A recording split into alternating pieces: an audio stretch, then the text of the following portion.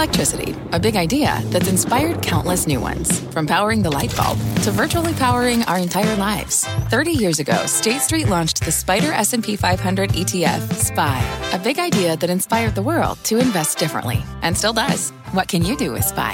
Before investing, consider the fund's investment objectives, risks, charges, and expenses. Visit ssga.com for a prospectus containing this and other information. Read it carefully before investing. SPY is subject to risks similar to those of stocks. All ETFs are subject to risk, including possible loss of principal. Alps Distributors, Inc. Distributor. You're listening to The Exchange. Here's today's show. Hi, everybody, and here's what's ahead of us, the battle over jobless benefits. Would extending the extra $600 a week help or hinder the economy? With payments for millions of Americans hanging in the balance as Congress works on a compromise, we'll have that debate. Plus, from $30 to $93 and back to the mid-30s again. That's the story of Nikola since going public this year. But one analyst says the electric truck maker is a buy ahead of its first report as a public company tonight. He'll tell us why. And a retirement reality check with rates at fresh lows. A look at what you actually need if you plan to retire post-COVID. But we begin with today's markets. Rahel Solomon here with those numbers for us. Rahel. Hi, Kelly. So the markets are having a bit of a mixed session today. You can see the Dow and S&P both in positive territory. The Nasdaq, this is a little different, in negative territory. So this happened within the last hour or so and comes even after it set another intraday high shortly after the open. Apple, one of the top contributors to the Dow right now. Of course, we continue to watch for it to cross that $2 trillion market cap milestone. So the magic number for that to happen would be 467.77. I'm still working on my handwriting, but watch that level, trading closer to 438.71 at this point. Also, we're watching Ford, also in focus after that big shakeup in the company's C-suite. CEO Jim Hackett will retire and be replaced by Chief Operating Officer Jim Farley. That's effective October 1st. Under Hackett's leadership, the stock has declined 37%. So watch that stock. And finally, look at the major U.S. airlines, all trading higher today. American Airlines leading the way. Last I checked was up about 5%. I'm actually going to clear that. Still up about 5%. JetBlue up about 3.5%. So this is the second straight day of gains for many of them. Kelly, Southwest, the laggard here, up almost 1%, if you can call it that. I'll send it back to you. Yeah, we'll round up. Rahel, thanks very much. Now let's get to Washington, where negotiations over the next stimulus package are still ongoing. Kayla Tausche is here with where things stand at this hour. Kayla? Kelly, the negotiators from Democratic representatives in Congress and the White House are expected to meet again today at 3:30 p.m. in Speaker Pelosi's office. Yesterday's meeting did not yield a deal, but it did yield some positive rhetoric with Senate Democrat Chuck Schumer saying that there did appear to be some agreement on a sense of urgency to move forward. But this morning on the Senate floor, it appeared that all partisan gloves were off. The Democrats are blocking it all. It's like they expect applause for merely keeping a civil tone with the president's team. Never mind, they're still obstructing any action for our country. The Republican leader is so tied in a knot by his own caucus and his president that all he can do is give Alice in Wonderland partisan speeches.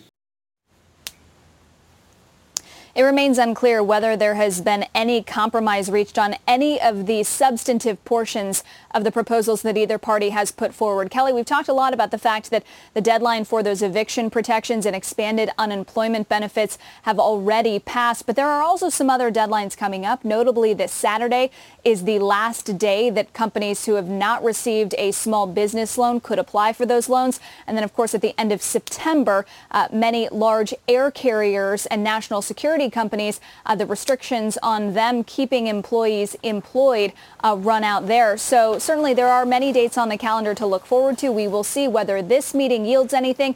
And we also expect the White House to give a briefing momentarily and could get an update there as well. Kelly? Kayla, what's the deadline for Congress here? Well, it would seem that the deadline has already passed, Kelly. A couple weeks ago when Republicans came back from congressional recess, they were talking about the end of the month as their deadline. The Treasury Secretary said that it was his intent to pass something by then. Certainly the differences between what the Republicans then released and what the Democrats had passed in May are very stark. Republican Senate Leader Mitch McConnell on the floor basically blamed Democrats for dragging their feet for the last week, even though it has been about 2.5 months since Democrats passed their plan. Kelly. All right, Kayla, thank you very much. Kayla Tausche with the latest there. The big question is, will extending the extra $600 in weekly unemployment benefits help or hurt the economy? Critics say the money is holding back the labor force participation rate. Others say it's essential to keep this whole economy going. Joining me now with both sides of the story are Barry Knapp, managing partner at Ironsides Macroeconomics, and Bill Rogers, chief economist at the Heldridge Center for Workforce Development at Rutgers. He was the chief economist at the Labor Department under President Clinton. It's great to have you both here. And Bill, I'll turn to you first to make the case for why extending the $600 benefit is necessary. Well, number one is we've basically begun to build a bridge to recovery, and if you drop off the $600 to $200, you're actually removing one of the spans. And what's happening is that you have the economy's been growing, but because we've turned the spigot on, but not fast enough. It's not the aggregate demand. The need for workers is not as great. Because I would agree, if we were having a strong, robust economy, or even a stronger economy, job growth, yeah, I would agree that, and the research does show, when you have generous benefits, they end up retarding or lowering the odds or the desire for people to work. But the problem is reasons other people are not working. It's because of child care. It's because they're fearful of getting back into the workplace, and they may have a pre-existing condition where they could get sick. So, the issue here is not only extending these benefits, but also providing state and local governments the needed aid, because if you don't do that, you also then are going to create a problem where you're not going to have the needed demand to support pushing workers back into the workplace. And there has been a lot of research lately, Barry, demonstrating that there's no negative effect on the labor market from extending the unemployment benefits. There was a Yale study, even Evercore ISI said they didn't really see it keeping people out of the labor force, but you feel differently. Why? Well, you had Stephen Davis on last week talking about the Yale study and how the Yale study didn't really look at people that didn't have a job to go back to. They looked at, people that were invited back to their old job. But, I don't think that that's really all that germane. It's so early in the crisis, as the professor just detailed. There is a question of demand at this point, and there's no doubt that, that the transfer payments made a big contribution to that V-shaped, or what I've been calling Y-shaped recovery in consumption that's taken place thus far, at least in terms of, core retail sales. The question is, and this is what the government's really good at adding stimulus, whether we're talking about the Fed or the fiscal authorities. They're not so good at removing that stimulus. My best contacts in D.C. tell me we're probably headed to something more like $400 per week, with both a state contingency that the Democrats are pushing for. It will remain in place until the unemployment rate hits X percent. Right. As well as a time expiration that the Republicans are asking for, because that time expiration is so crucial. If you go back to the last business cycle, 2014 was a shocking year, right? We fought over this extension to 99 weeks of unemployment benefits for years. Finally, in 2013, it ended. And then if you look at what happened to the labor market in 2014, it had its strongest labor force growth the entire business cycle 5 years into the business cycle. Right. You had an incredible pickup in what Davis calls worker reallocation, which is the quarterly sum of hiring and separations. That's the dynamism of the labor market. That led directly to a big jump in the Atlanta Fed wage tracker, which is probably the best wage measure out there.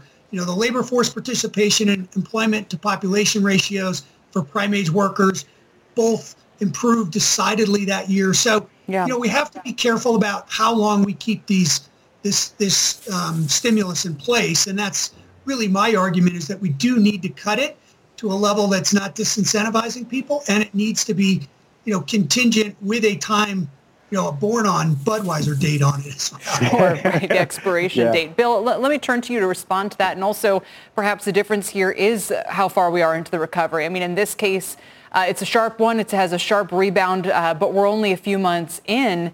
In 2014, we were several years in. So what would your response be? Yeah, I agree with Barry in that at the end of the day, we'll probably see some kind of triggers or some kind of sort of stepping down.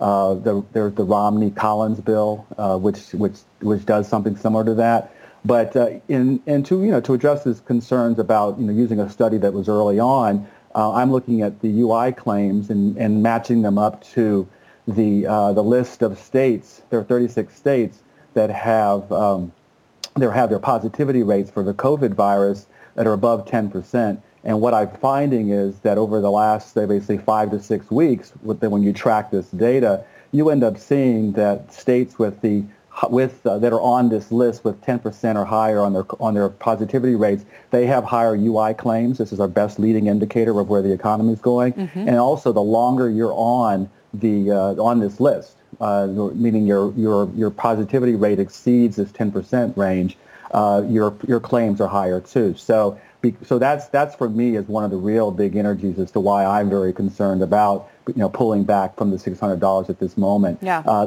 The other reason too is we have to remind ourselves many Americans, particularly those who have been hardest hit by this pandemic, they were already fragile economies, fragile households prior to the pandemic and to the recession. So, for me, I'm actually quite happy that people are getting amounts of money that are close to or about to be above what their take-home pay was, because hopefully they're using that to pay off that pre-existing debt, and then to also pay off existing or debt that they incurred mm-hmm. as the pandemic emerged on them. So what this is really getting back is, and Barry used the word stimulus. This is stimulus, right? That compared to, let's say, a payroll tax cut, what the president wants to do.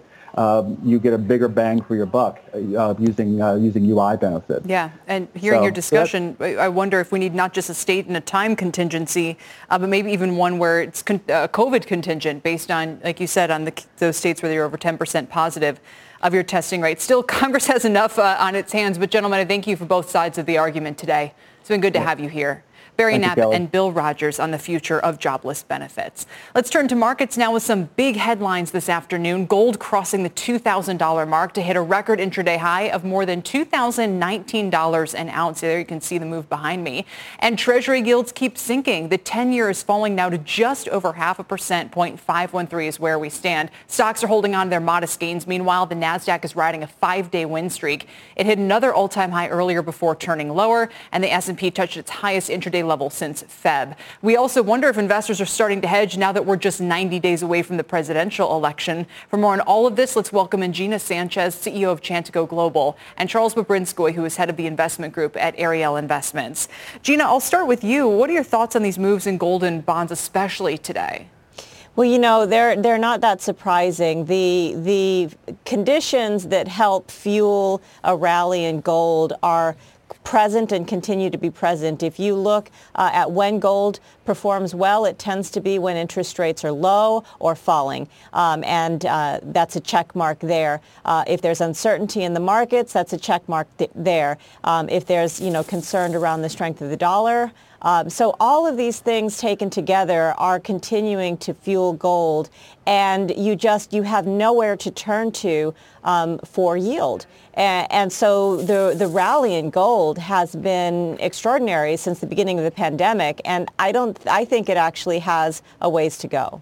All right. And Charlie, I know in the meantime, you've been watching the value stocks, which are extremely cheapo, as we all know.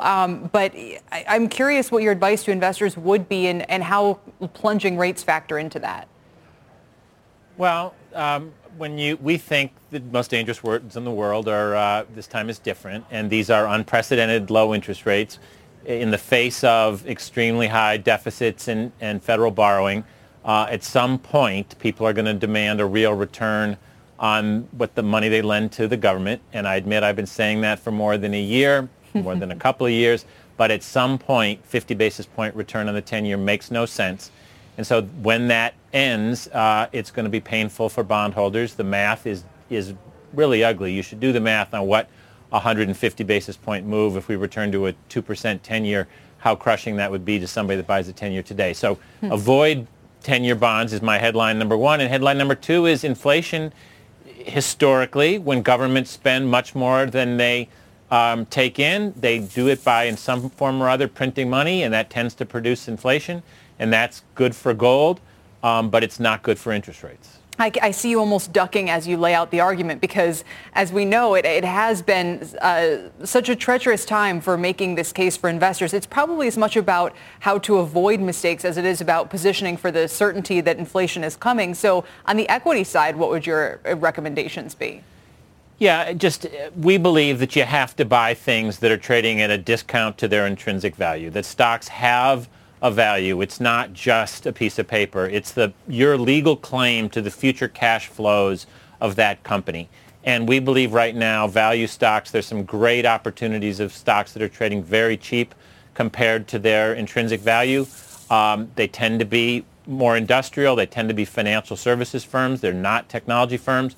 So we're very excited about being able to buy Goldman Sachs at less than book value, or Mosaic, the fertilizer company, at what we think is a big discount, or Borg Warner, or Viacom CBS. There's just a lot of wonderful companies trading at very attractive prices. They're not the growth companies that everybody wants right now, but They are very attractive to us. I see Lazard, Nielsen, another couple of names that would be on that list. Gina, what would your recommendations be? Actually, we completely agree. It's really hard right now to find good value. The only value type play that seems to be working has been the resurgence of financials. The financial sector is the only sector that has started to gain some momentum from a cheap place. Everything else, if it was cheap at the beginning of the year or at the beginning of the pandemic, it is still cheap. And if it was expensive, it's continuing to be expensive. Momentum has definitely been fueling a lot of these markets. So financials has been your only way to get anything at a decent price right now. Yeah, and like you said, they're coming back a little bit of late, but the year-to-date chart's still pretty ugly.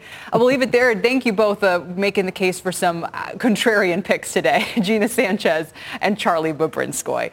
Coming up, a bold bet. Despite its massive volatility, one analyst says investors should buy Nikola ahead of its results tonight, saying it could rally 10 to 20%. He'll join us to explain. Plus, we'll look at how much money you need now to retire after the COVID crisis has pushed rates to fresh lows. And some call them speculative. Others say they're a great way to go public. Either way, SPACs are getting a lot of attention and now their own ETF. We'll explain it all ahead.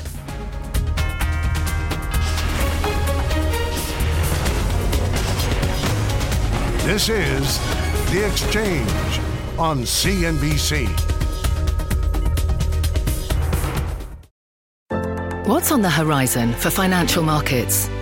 At PGIM, it's a question that over 1,400 investment professionals relentlessly research in pursuit of your long-term goals. Specialized across asset classes, but united in collaboration, our teams provide global and local expertise. Our investments shape tomorrow, today. Pursue your tomorrow with PGIM, a leading global asset manager.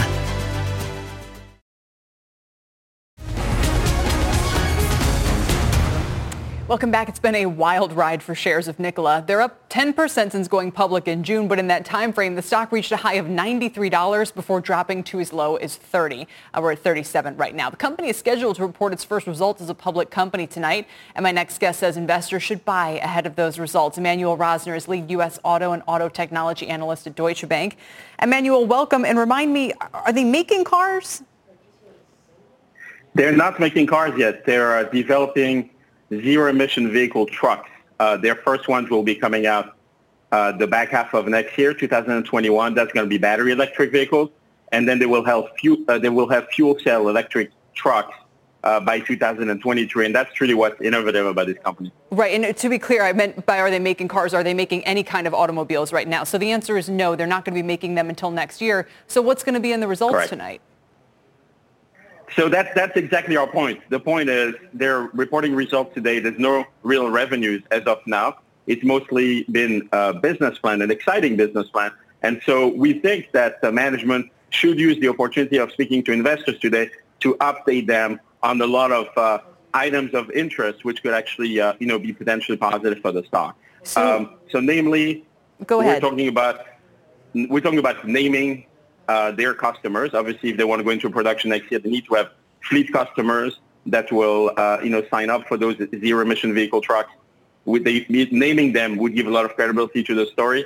They're looking for hydrogen station partners. We think that an update on how that's going would also add a lot of credibility. And then the Badger pickup truck. There's been it reported that there was a lot of reservations. So giving a reservation number or a manufacturing partner, essentially a lot of updates on how this business is going so far could actually validate potentially the story. No, it's just a very strange situation to be in when a company is basically reporting results that are a business plan. I mean, you do feel like you're almost an early stage venture capital investor, looking at ideas and trying to figure out the path to profitability and all of that. Is it a little weird to you that this is a publicly traded company already? So you're absolutely right, Kelly. The reality is that this is almost a new world, right? Those listings through SPAC are essentially happening earlier than you would have through an IPO. That's probably the reason why, when we initiated coverage on this stock a few weeks ago, we have a hold rating. There's obviously a decent amount of execution risk to even make the first car happening, build a factory and all that. The trading call we're making here is essentially one that's opportunistic after a massive pullback. As you mentioned before, I think we'll get some potential positive updates. But yeah, I think that there's a lot of execution risk, and I think we will need validation from external customers to believe in the story. No, that's a great point. We'll see if we get any of that tonight. And in the meantime, we'll see what investors do with the stock. Emmanuel, thank you so much, sir. We appreciate it. Thanks for having me. Emmanuel Rosner joining me from Deutsche Bank. Still ahead, our quiet climber of the day. It's a biotech name that's hitting all-time highs and investors may be missing. It has nothing to do with COVID. We'll tell you the story there. Plus the wild move in oil this year, taking Continental Resources down with it. The stock falling after reporting a big earnings miss. They did reinstate guidance. Analysts were impressed by that. We're off the lows. Stock's down about 3%. And the CEO will join us to discuss the outlook for the company and the industry. William Berry, the new CEO, on the exchange after this.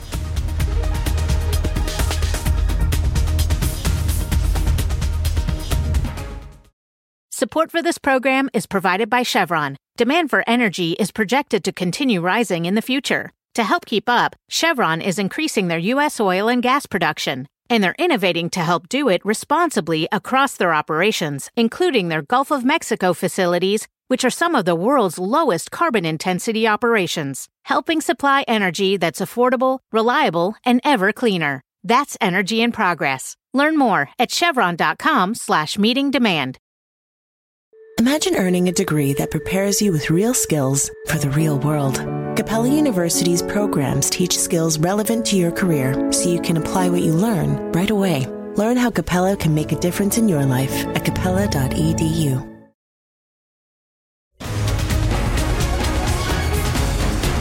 Welcome back. Let's get to Sue Herrera for our CNBC News update. Sue?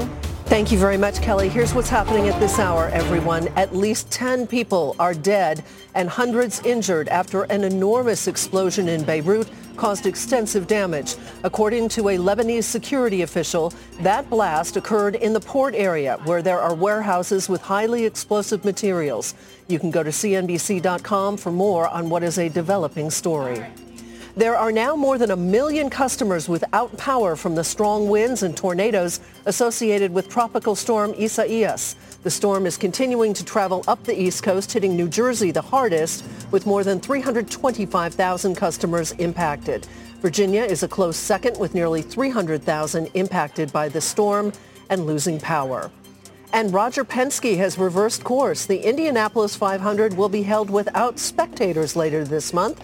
Penske, who bought the Indianapolis Motor Speedway in January, initially said he'd cancel if people couldn't come see the race in person. But with COVID still spreading, Penske now says, quote, "We need to be safe and smart about this." You are up to date, Kel. That's the news update. I'll send it back to you. Yeah, another blow for normalcy, but totally understand. Yep. Sue, thanks very much. Let's get to today's quiet climber, shall we? It's the stock hitting all-time highs that may not be on most investors' radar. Today we're looking at Acceleron Pharma. It's ticker XLRN. It's trading slightly lower today. It's a pharma company that develops drugs for hematological and pulmonary diseases. It recently received FDA approval for a key drug in partnership with Bristol Myers, and that has a lot of investors excited. It also has a number of phase 3 trials underway in its pipeline. The stock has no sell ratings on the street, and its average price target implies a 20% rally from here even after all of the excitement. It is a little on the smaller end, market cap just over $6 billion, but it has nearly doubled year to date. It's up 98%. From its 52-week low, it's basically tripled, up 178%. And the company is scheduled to report on Thursday, so keep that all in mind for Acceleron Pharma. Meanwhile, shares of Continental Resources are falling today after that company reported a bigger than expected loss in the second quarter. They shut down 55% of oil production to deal with diminished demand due to the pandemic. Now, despite these headwinds, the company reinstated its previously suspended guidance, so at least giving some investors a picture there. Joining me now to discuss is Continental Resources CEO Bill Berry. Bill, welcome, and it's great to have you here. Thanks, Kelly. It's great to be here. What would you say is the diagnosis for the oil market today? Well, I think what we're seeing is continuing dynamics with OPEC Plus exercising some discipline. There's still a little bit of a hangover from the inventories that are out there. And of course, coronavirus is dampening demand. So those three things are all real important in driving the oil price as we see it going forward. And right now it's in the 40 range. That's probably not sustainable long term, but it's probably where we are for a while. So do you think in the long term the sustainable price is higher? Yeah, absolutely. There's just at today's oil price, at $40 oil price, that's not strong enough incentive to get production growth that's needed for the world and the world demands. So we're probably seeing long term something in the 50 to 60 range. Sure, and I know that would make a big financial difference for your company. Tell me about the production that you've restarted and what the next kind of thresholds are that you're looking at. Well, Kelly, we probably lived through probably one of the most tempestuous type of quarters I've ever seen in the 40 years I've been in this. Clearly the most volatile that we've seen in the whole time I've been in this industry. And we've gone from talking about black swans to now we're talking with flocks of black swans, if you will. If you look at what's happened with coronavirus, with oil price collapse going negative, with the Russians and Saudis, the price war. So all these things have kind of driven to a completely different market than what we've seen before. But going forward, I think there's discipline out there that's going to provide a little foundation for the price. And for our company, we brought all our oil production back on in August. So we're back up and running almost full tilt now. And I know it's important you try to avoid layoffs as well during this time. I have one more question for you about the oil market. Overall, are we coming out of this, the U.S., having gained or lost market share to the rest of the world? Because we remember how difficult these fights were the last couple months about whether or not we were going to cut production. Yeah, clearly with the constrained capital that's being spent in this environment right now in the United States, the U.S. is going to be losing market share on a worldwide production basis. Well, if that's the case, is it just going to come back as the market recovers, or do you think this is a permanent loss? No, I think it's just a temporary. What we're seeing now is with the reduction in capital spend, we're going to probably see a couple million barrels a day come out of the U.S. And as oil prices come back up and stability looks like is out there for supply and demand, you'll see companies start coming into a little bit more of a spend basis. But I don't think you'll see the growth that we saw in the past, where some companies were trying to look at double-digit type of growth. But we will see production coming off of a low of 10 million. We'll be going back up after we reach that low. Quick final question I want to sneak in here. Do you think consolidation, which we haven't seen, frankly, that much of, is over for this sector, or should we expect to see a lot more of it? Yeah, and I think you've seen a little bit of evidence with some companies out there that consolidation is something that happens. There's always different activities going on in the oil industry, and as we see different changes with oil prices, that drives different change in behavior. So I think you'll probably see some more consolidation in this industry. It's probably needed in some way. Yeah, especially given the new landscape that you're describing. Well, Bill, thanks again for joining us now at the helm as CEO. We really appreciate it. Well, Kelly, thank you very much for your time. Appreciate you having a chance to be on. Bill Berry is the CEO of Continental Resources. And we've got a news alert on Apple now. Let's head out to Josh Lipton for that story. Josh? So some changes here at Apple. Phil Schiller, a longtime veteran of the company, is going to continue to lead the App Store and Apple events. But Greg Joswiak, another longtime leader, he's going to take on the role of Senior VP of Worldwide Marketing. So he's going to be in charge of Apple's product management and product marketing here. Schiller saying here, I started at Apple when he was 27. This year I turned 60, and it's time, he says, for some planned changes in my life. Kelly, back to you. All right. As the company approaches the $2 trillion valuation mark, Josh, we appreciate it. Thank you, Josh Lipton. Coming up, China is calling the U.S. thieves when it comes to TikTok. There's an ETF for everything, including SPACs. And pandemic? What pandemic? That's what the hedge fund industry is saying. Also, it's bras versus beat-up jeans. It's all ahead in Rapid Fire. It's right after this.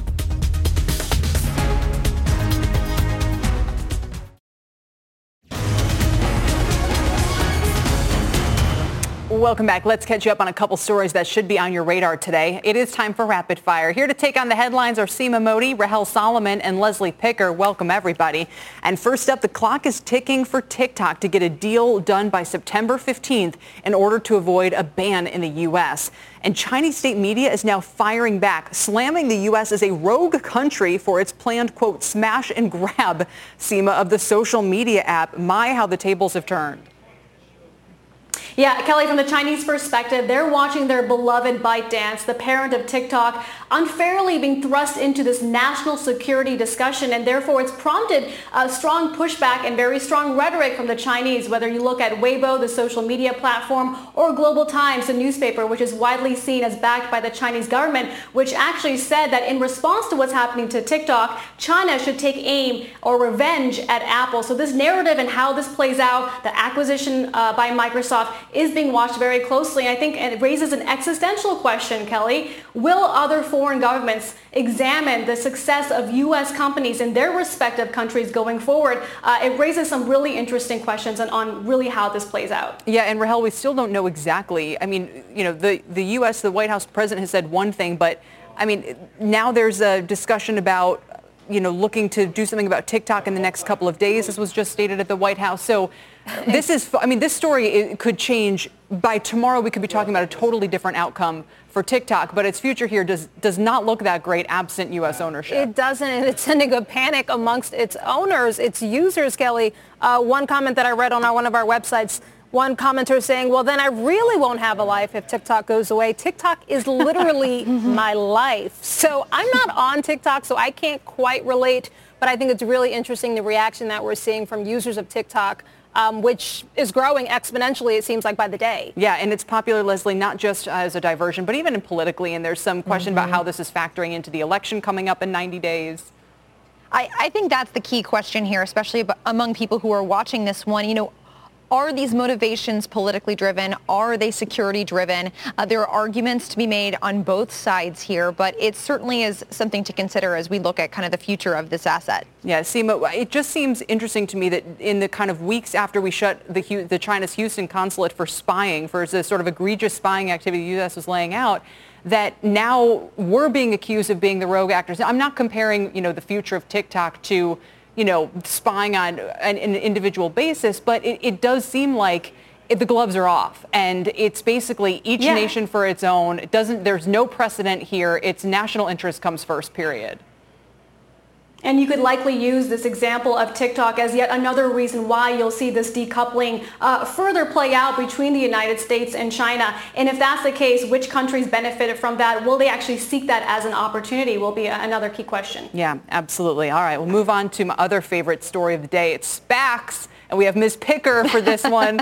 A number of companies, as you guys have all noticed, are going public via these special purpose acquisition companies. Shorthand, we call them SPACs. Goldman says there have been 51 SPAC offerings this year, raising a record $21.5 billion. That's more than double the amount this time last year. Now, of course, there's going to be an ETF to track the performance of companies that have gone public via SPACs. But Leslie, this Nikola example after the bell tonight is so emblematic. They have no revenues. They're basically just giving us a business plan. And by the way, as you know well, going public via a SPAC is very expensive. It's very expensive. And as an investor in one of these things, you may not get that typical IPO pop that you'd see with a traditional IPO operating company. And so I think it's important for investors. They're probably hearing a lot about SPACs in the news right now, and they're saying, how can I get on this bandwagon? Maybe a diversified ETF is the way to do this. One major red flag for an ETF here is this idea of a liquidity mismatch. This idea that in a traditional SPAC, you have the right as an investor to redeem if you do not like the deal that is put forth. With an ETF, I'm not exactly sure how those redemption rights would work. You would probably be stuck even if you don't like that. So it may be a little safer, at least for the time being, if you're really interested in the SPAC space, to invest in the individual securities. That's a great point. I didn't even realize that you had the option, if you didn't like the deal, to claim your money back. Right. Rahel, also this comes at a time when, even though IPOs have performed relatively well, there hasn't been a ton of investor interest. And it just seems clear like this is the hot new kid on the block, and therefore everyone's piling in. Yeah, I think that's a really interesting point, right? So the Renaissance IPO ETF, by the way, gaining just about $75 million of new money in 2020. So I think that's interesting. Maybe it's the shiny new toy of 2020. Right. IPO certainly had a great year last year. This year, not so much. And so SPACs is the new thing that I feel like we talk about a lot, and who better to talk about it than Leslie? Leslie can attest to that, certainly. Exactly. And quickly, Seema, there also, I mean, we have the sports one that's coming public in the next week or two, and so forth. But it is a good reminder that I wonder if it's a huge opportunity. People have been complaining for years. We want earlier access to these companies. We can't get them until they're on the public market. They're too big. They don't have growth from them. It's too late. Well, it feels to me like this is the flip side of the coin. Here's a business plan. Give us your money. Yeah, and actually on that note, Kelly, I would just point out a conversation I had with a wealth manager at a top investment bank said now he's starting to receive more inbound requests from his high net worth clients, not just to get into the pre-IPO of Airbnb whenever that may happen, but also to get more exposure to these SPACs. Perhaps that reflects why we're starting to see the build out of these financial tools like an exchange traded fund that will allow everyday investors to get that level of access they perhaps want, because as you say, it's become very popular, the hot kid on the block. And meanwhile, I like this story in juxtaposition. Hedge funds, don't count them out of the game just yet. They had an awful first quarter. Very few of them launched. March performance was feared to be very bad, but it wasn't as bad as expected. Executives at Morgan and Goldman are reportedly set to launch say we're expected to launch 20% more hedge funds this year than last year overall, Leslie, because they did relatively well in March. And I'm interested that this asset class, which for years we've been saying may be on its way out because of fee pressure and too much competition and other things, is kind of a stalwart here. Well, I think what investors are looking at here is the potential for downside performance, especially absent yield that you could get in traditional, fixed income credit-oriented assets. They're looking to hedge funds and saying, okay, there's a lot of uncertainty out here. Here we could invest with hedge funds and potentially protect our downside and preserve some of our capital. I think another aspect to this story, though, and one that isn't getting talked about enough, is this idea that, hedge funds weren't launching in the first quarter of the year because everyone was under lockdown. You weren't able to go, if you're an investor, you weren't able to go to the offices and do due diligence and shake the hands of the manager that you're handing over, tens of millions of dollars to. Now, while there are certainly still lockdowns and restrictions and social distancing, people are starting to feel a little bit more comfortable to be able to do that due diligence, to be able to have those conversations, whether over Zoom or elsewhere. And it looks like that isn't changing anytime soon. So that pent-up demand for hedge fund launches, we're starting to see play out throughout the remainder of the year. Yep, don't count them out. It's still here.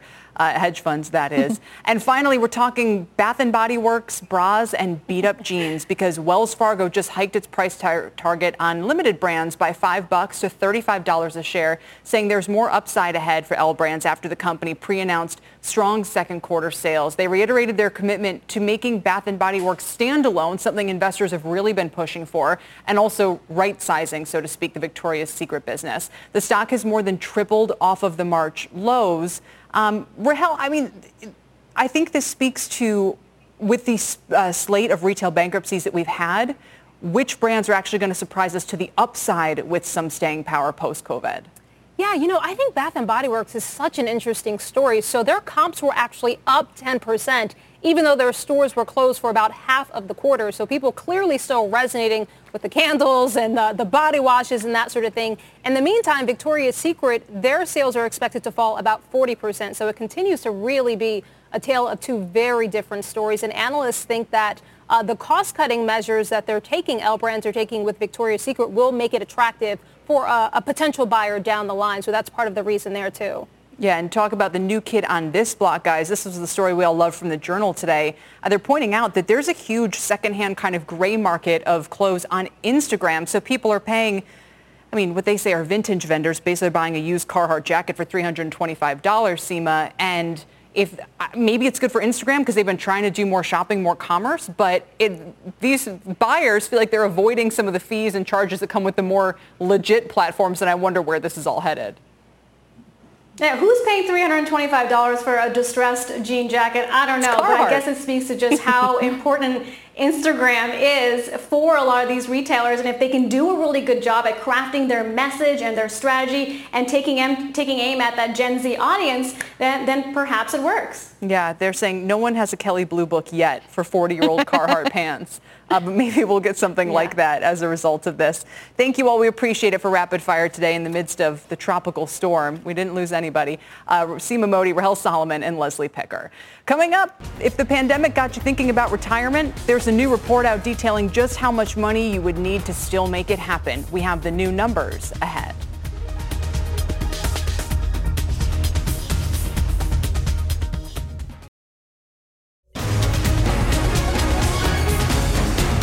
Welcome back. If you've been dreaming about and planning for retirement, there's a new study that shows just how much money you need now to make that dream a reality. Sharon Epperson is here with the details. Hi, Sharon.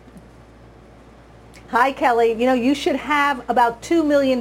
That's how much 401k savers think that they're going to need in order to retire. And that's according to a new survey that's out today from Charles Schwab. They looked at 401k participants and asked how much they think they'll need. They said about $1.9 million on average, and that's 12% more than the $1.7 million that they thought they needed when this survey was done a year ago. What's changed during the pandemic? Well, savers are more engaged with their 401k plan. They may be calling, going online, using mobile apps, but they're still uncertain about whether or not they're going to be able to reach their retirement goals. In fact, only 37%, according to this survey, think that it's very likely that they'll reach those goals. 21% say they'll have to retire later than they planned, and 14% said they're not likely to reach their retirement goal at all, Kelly. Yeah, and those rules of thumb, Sharon, like the 4% rule about how much you can withdraw, if that's only 3 or 3.5% because rates are so low, it means you need more. And I mean, you can't. It's no one's fault that COVID happened. You might have thought you need 1.9 million or something, and suddenly you need 2.25. I mean, I don't know how you make that up. Yeah, you definitely may need more than you think. And the fact remains that people need to be mindful of how much they can put in this year and try to max out.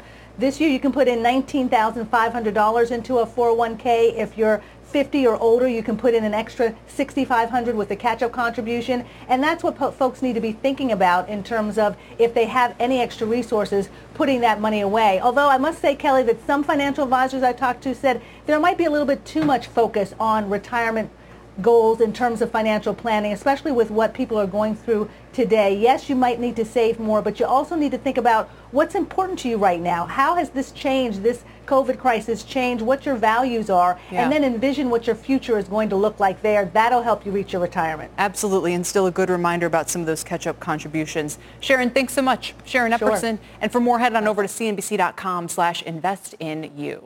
Coming up, as August gets underway, the mortgage is due for thousands across the country. We're going to look at how many still can't pay and the ripple it could have across the industry. And join the CNBC Small Business Playbook Virtual Summit with Facebook's Sheryl Sandberg, Goldman's Margaret Anadou, and entrepreneurs Kevin O'Leary and Gary Vaynerchuk. It's all about providing small business owners with resources to survive today's crisis and a path forward to thrive tomorrow. And you can go to cnbcevents.com/smallbusinessplaybook to register.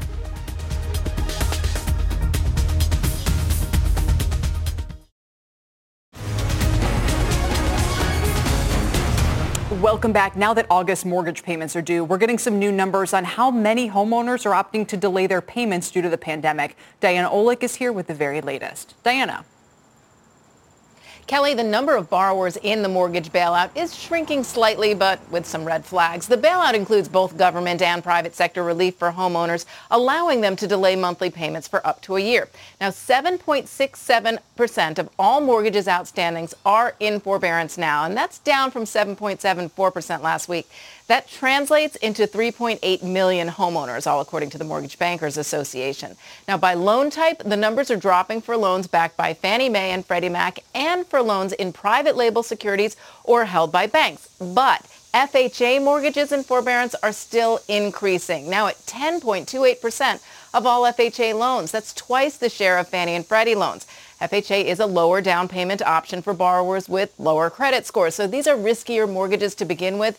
FHA is just over a quarter of the mortgage market right now. And another red flag, more than half of all loans in forbearance now are extensions from that initial 3 months, and that share is growing, meaning more of those in the bailout now are unable to get back to making their monthly payments. Kelly? When does the forbearance run out? Well, you can go for up to a year. You can keep renewing and pushing it past another 3 months. At some point, though, they will have to go into modifications or it would have to be extended. The good news is they don't have to make these payments up until the loan is either refinanced or until they sell the house. But again, seeing that large share of people who are having to extend that forbearance program is not a great sign right now. The fact that it's half tells you what it's like out there. Diana, thank you. Diana Olick. And meanwhile, home prices jumped nearly 5% year on year in June, according to CoreLogic. Now, that was thanks in no small part to record low mortgage rates and demand for people to move to the suburbs. My next guest says low rates have also brought about the highest level of home affordability in nearly 4 years, with some states seeing their lowest payment to income ratios in decades. For more, let's bring in Andy Walden. He's director of market research for mortgage data and analytics firm Black Knight. Andy, it's good to have you back. A very rustic setting today, which I appreciate. But so where is housing affordability at record highs?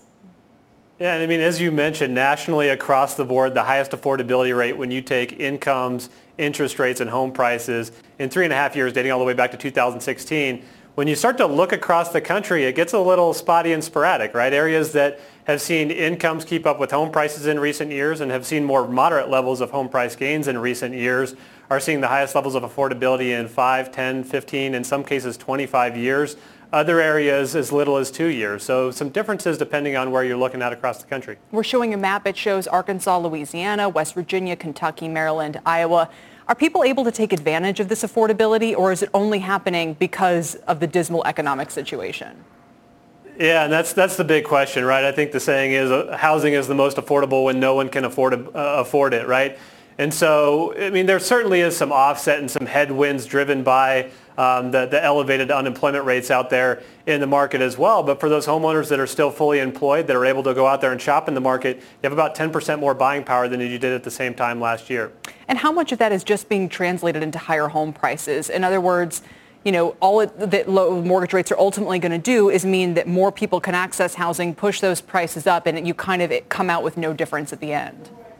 Yeah, that's the big question, right? And if you look at it dollar per dollar, you're saving about $65 per month compared to what you would have last year. You'd like to see homeowners put that money in their pocket. As you mentioned, that's not typically what happens. You typically, if you look over the last 8 years, as interest rates have fallen, home price growth has increased. Now, the good thing somewhat, I guess, about this time is we do have that elevated unaffordability level. So you have some headwinds there to home prices as well. So we may not see the home price growth that you otherwise would have seen. That's an interesting point. It's going to be my final question here, because no one wants to see prices really start to lift off like we did 10 and 15 years ago. You're not seeing that? I mean, so far what we've seen from March through June is kind of deceleration in home price growth. Now, we have seen rates fall even further. You could see parts of the country start to see elevated home price gains here over the next couple of months. But I think, again, kind of with what we saw with affordability across the country, I think it's going to be kind of a local and geographic type trend. Interesting. Andy, thanks as always. You always bring us a lot of great stats. We appreciate it. Absolutely. Thanks, Kelly. Andy Walden of Black Knight. And that does it for us on The Exchange today. You've been listening to The Exchange. Make sure you're subscribed to get each episode every day. Same time, same place. Earning your degree online doesn't mean you have to go about it alone. At Capella University, we're here to support you when you're ready. From enrollment counselors who get to know you and your goals, to academic coaches who can help you form a plan to stay on track. We care about your success and are dedicated to helping you pursue your goals. Going back to school is a big step, but having support at every step of your academic journey can make a big difference. Imagine your future differently at capella.edu.